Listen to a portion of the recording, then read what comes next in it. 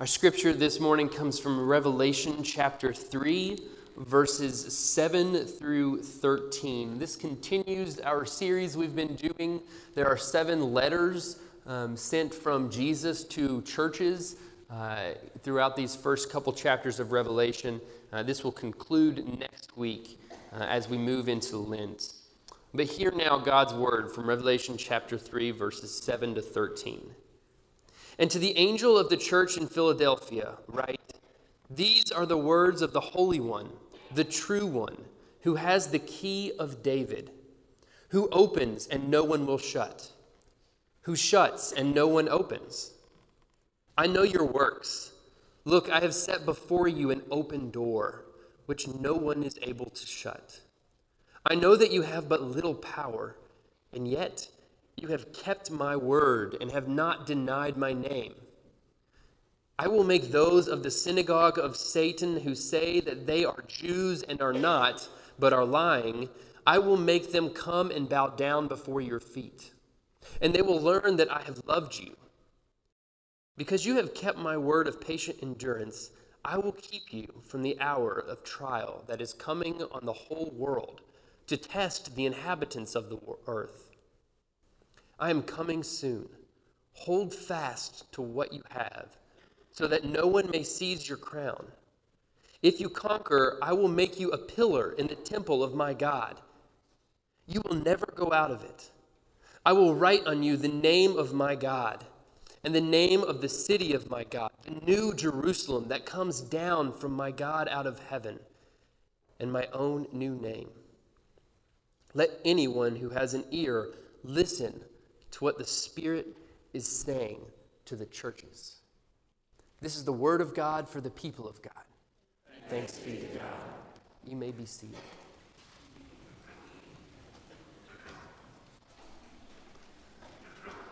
Would you pray with me? Father, we pray that you will give us ears to hear what the Spirit is saying to the churches. Specifically this morning, we pray that you will give us ears to hear what your Spirit is saying to the church in Philadelphia, as well as what that means to us here in Georgetown, Kentucky in 2019. May the words of my mouth and the meditations of all of our hearts bring you glory. Amen. So this morning, we're going to ask a series of 3 questions. If you've heard me preach before, you know that I like to invite people to open their Bibles and follow along, and typically go through verse by verse. I do invite you to follow along, but we're going to jump around a little bit in this verse and let these 3 questions kind of structure our time together. The first question I want to ask is, what is the story? You know, this letter is being written through this vision of John and sent to this church in Philadelphia. But this is a people 2,000 years ago in history, and they have a story. And so I want to start with the question of context. What's going on within this church that this letter is written to? And one of the first things we learn about this church in verse 8, the second part of verse 8, is that they have but a little bit of power. The letter says, "I know that you have but little power." So there's some sense in which this church in Philadelphia is somewhat powerless. They're lacking some sort of power. And some scholars, because of some of the history of that area, believe that this is like a social status that the Christians in Philadelphia in this time are lacking. That they are the social outcasts at this time in this place. And the power that they lack is any sort of influence on society around them. And so the letter says, "I know that you have but little power, and yet you have kept my word and have not denied my name." So we're told two things about this church in Philadelphia. They lack power, but that they're faithful. That they lack influence in the society and the time in which they live, and there are pressures on them to abandon God's word and to abandon the hope they have in Christ. But they are remaining faithful because they, in the words of Jesus, they have kept my word and not denied my name. Another part of their story we find in the following verse, in verse 9, when we hear about the synagogue in the area. It is called the synagogue of Satan. Now, the synagogue, or the Jewish temple, the Jewish place of worship in this area, is thought to have been kind of corrupted in a way. See, at this point in time in the Jewish history, the Jews were allowed to exist and exhibit some power over their people as long as they didn't step too far out of line with Roman rule. And as long as they didn't evangelize. And so it appears that this synagogue in Philadelphia is made up of people who do have some social influence and power, but they have not kept the word and have denied Jesus' name and are therefore called a synagogue of Satan. Jesus said that this synagogue of Satan is made up of those who say they are Jews but are not, but are lying. And so the Christians in the area that have remained faithful are kind of contrasted with this synagogue of Satan, these people who are denying Jesus' name. And so that's kind of the story in this time and place at this church, that these people that are being written to are somewhat powerless, but have remained faithful. And this letter that they are receiving, a few weeks ago I preached on a letter that was the whole thing negative. There was nothing positive to say about the people. This one's the other way around. While they have little power, everything about them that the letter is written to is positive. They are enduring patiently. And that's their story. And then they receive this letter. The second question that I want to ask about this letter is, what does it reveal about Jesus? What does this letter reveal about who Jesus is and what he does? So two aspects of Jesus. What does it reveal about who he is as a person, as a God, as a Messiah, and what is he doing in the text? And it starts out by saying in the very title, all of the 7 letters that are written in the first few chapters of Revelation begin with some sort of title for Jesus. In this one, it said, "These are the words of the Holy One, the true one." So he's holy and he's true. But then we get this weird phrase, "who has the key of the house of David." Who has the key of the house of David. Who opens and no one will shut. Who shuts and no one opens. Notice key is singular. There aren't multiple keys. About every other week, either Pastor Greg or I are very thankful that there are multiple keys to our office, because we always lock ourselves out. There's only one key here. And it's clear who is holding the key. It's the one writing the letter, who John reveals to be Jesus Christ. And so we have to ask the question, well, what is the key of David? What is the key of David?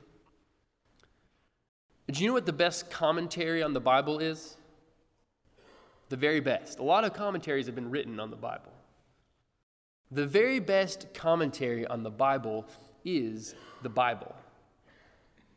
The best way to understand something from Scripture is to look everywhere else in Scripture and see where else is this used? The key of David is not something that's spoken of often in Scripture. But in Isaiah chapter 22, we get a really unique passage. I'm going to read it for us, and it'll become abundantly clear that the writer of Revelation has this verse in mind when writing this letter. This is Isaiah 22, verses 20 to 22. On that day I will call my servant Eliakim, son of Hilkiah, and will clothe him with your robe and bind your sash on him. I will commit your authority to his hand, and he shall be a father to the inhabitants of Jerusalem and to the house of Judah. I will place on his shoulder the key of the house of David. He shall open, and no one shall shut. He shall shut, and no one shall open. And so what we get in Revelation chapter 3 is almost a direct quote from Isaiah 22. So the author clearly had this in mind. So Isaiah chapter 22 would have been written sometime in the 700s BC, at a time in Israel's history when there was some contentiousness with the Assyrian threat that was always present.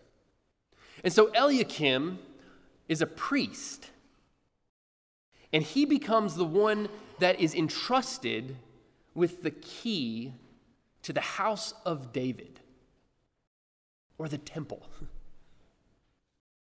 He's the one entrusted with the key, and even called a father to the inhabitants of Jerusalem, or a leader of the worshiping community.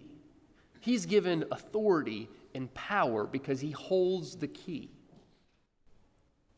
And so now in Revelation chapter 3, by making reference to this Isaiah 22 passage, Jesus is saying, I have the key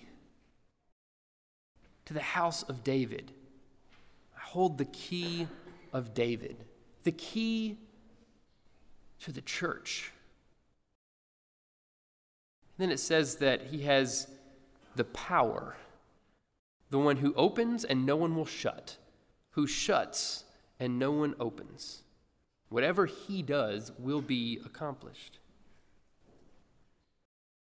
Much has been said this week about the church, specifically the United Methodist Church.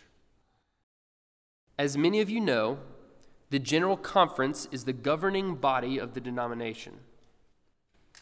In the aftermath of the conference's vote in favor of the traditional plan, there are many questions about what this means for the church.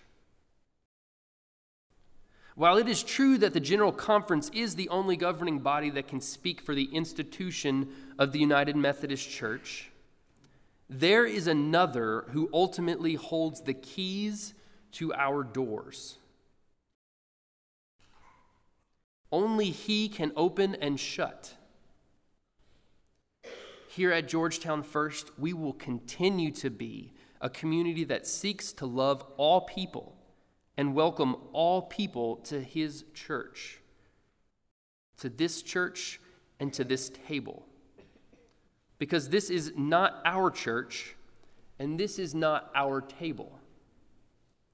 Our communion liturgy reminds us each and every time we take communion that it is Christ our Lord who invites us to his table. Whatever he opens, no one can shut. And then in the letter in verse 8, we're told that there is an open door for this church in Philadelphia. Jesus says, I know your works.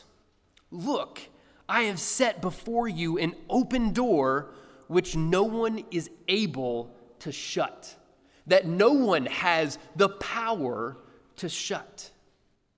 And think of it in the context of this worshiping community that lacks power and influence in the society. They're being told there is a higher power that has more authority than anyone else.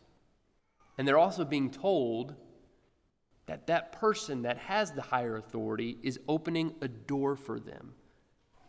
And that no one, not even those of the synagogue of Satan, have the ability to shut it. This is an act of Jesus Christ. So when we ask, what does this letter reveal about Jesus? It reveals that he has the authority and power over the church. And we're also given a series of I will statements in this letter. If you're getting deja vu, it's because in a lot of the letters, we get a series of I will statements. And you know what's really cool about that? This is really cool. I always forget to look at the choir. This is really cool. That in these letters, it's an emphasis to let the churches know that Jesus is acting. Jesus is not a passive observer of the church, because they contain these I will statements. Look in verse 9. There's a little bit of a run-on sentence. He gets back to the point after a sidebar. He says, I will make those of the synagogue of Satan, who say they are Jews but are not, but are lying. I will make them come and bow before your feet, and they will learn that I have loved you.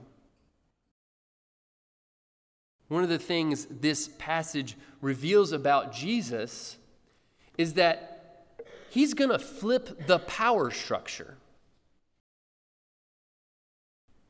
See, there are those that have power in the synagogue of Satan who are lying about their faithfulness to God. And there are those that lack power but are faithful. And Jesus says, I will make them come and bow down before your feet, and they will learn that I have loved you. Jesus flips this power structure. He comes and he sides with the powerless and those who lack power. And then we get another I will statement in verse 10. I will keep you from the hour of trial that is coming on the whole world to test the inhabitants of the earth. I will keep you from the hour of trial. It's really important for us to understand what Jesus is saying by keep you. Because this word doesn't just mean I'm going to take you out of it and keep you away from it. Have you all heard the expression to keep house? Most of the young people in the room are like, what does that mean? It's an older way of saying to maintain a household, to keep it clean, or to make sure there are rules in place for those who live there. This word for keep means to maintain. It doesn't just mean to prevent you from experiencing what's going on. Jesus is not saying that you are going to be removed from any time of trial or temptation or persecution, because these people are already experiencing persecution. But for Jesus to keep them means he's going to maintain them. He's going to be with them. He's going to keep them through this time of trial that the whole world experiences. And then we get a little bit of a break from the I will statements, and we get an I am statement. Jesus says, I am coming soon. I am coming soon. 2,000 years removed from the New Testament often makes Christians look at passages like this and say, what does that mean? Because we read this and we automatically think of the second coming of Christ.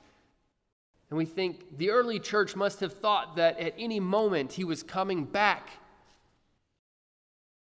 And here we are 2,000 years later, still reading verses like, I am coming soon. There are a few different ways that we can try to understand what Jesus means by this. One is to simply acknowledge that our time is not God's time. He does not operate within time in the same way that we do. Another way to understand this is to think about the multiple comings of Christ to people, and that perhaps the church in Philadelphia did experience Christ coming to them. That it's not just a far in the future thing, but for us is something that has already taken place for them. I am coming soon also brings with it the same idea that the other scriptures that talk about coming like a thief in the night. Because soon, that Greek word that we translate here as soon also just means quickly. That it will happen in a flash. And we pray, come Lord Jesus, to our church. Come soon, come quickly. In verse 12, we get another I will statement as we continue to look at the action of Jesus in this passage. Jesus says, I will make you a pillar. He's going to accomplish something within that church in Philadelphia. I will make you a pillar in the temple of my God. So these believers that are on the outside looking in of the synagogue in Philadelphia are experiencing this power structure flipped on its head. And not only is Christ coming up and siding with the powerless, but he's saying, now I'm going to choose you and make you a pillar of the church, a pillar in the temple of my God. And then lastly, Jesus says, I will write on you the name of my God. Essentially, I will claim you as mine. Jesus has a lot of actions in this verse that reveals a lot about who he is. The third and final question I want to ask about this passage together, after we've asked what is the story and what does it reveal about Jesus, the last question has to do with verse 13, which says, let anyone who has an ear listen to what the Spirit is saying to the churches. And so what I want to ask, what is the Spirit saying to the church in Philadelphia? And through this letter, what is the Spirit saying to us here at Georgetown First? And first, if it is true that Jesus sides with those who lack power and social privilege, then one of the things the Spirit says to me is that those of us who do have some sort of power or social privilege should leverage it to care for those without. Throughout Scripture, it is clear that God cares for the weak and powerless. He cares for the widows. He cares for the orphans. He cares for the slaves. He cares for the social outcasts. Let us join in with the activity of God and care for the powerless around us. And another thing that the Spirit is saying to this church and is saying to me is to patiently endure in keeping God's word. To patiently endure in keeping God's word. This could mean going through trials, but ultimately, Jesus promises to keep those who patiently endure. And then lastly, the Spirit really impressed upon me this week to remember his title here in this letter and to remember who ultimately holds the keys and the power to open and close doors. I'm going to invite us to close with a time of prayer. And in this time of prayer, I'm going to invite anyone who would like to join me at the altar. And our prayer will simply be that God will open doors for us here.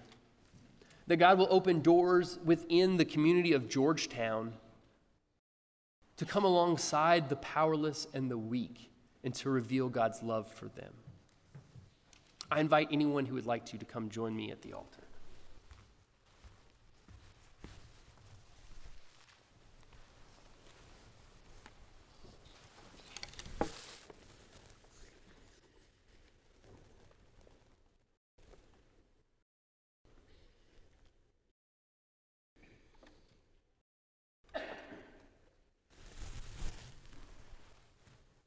God, I confess to you the times that I have thought of the church as our church or my church and not your church. God, we pray for daily reminders that you are the one that holds the keys to open or close. God, we pray that you will be opening doors for us at Georgetown first to seek those in society who are powerless, to reveal your love to them.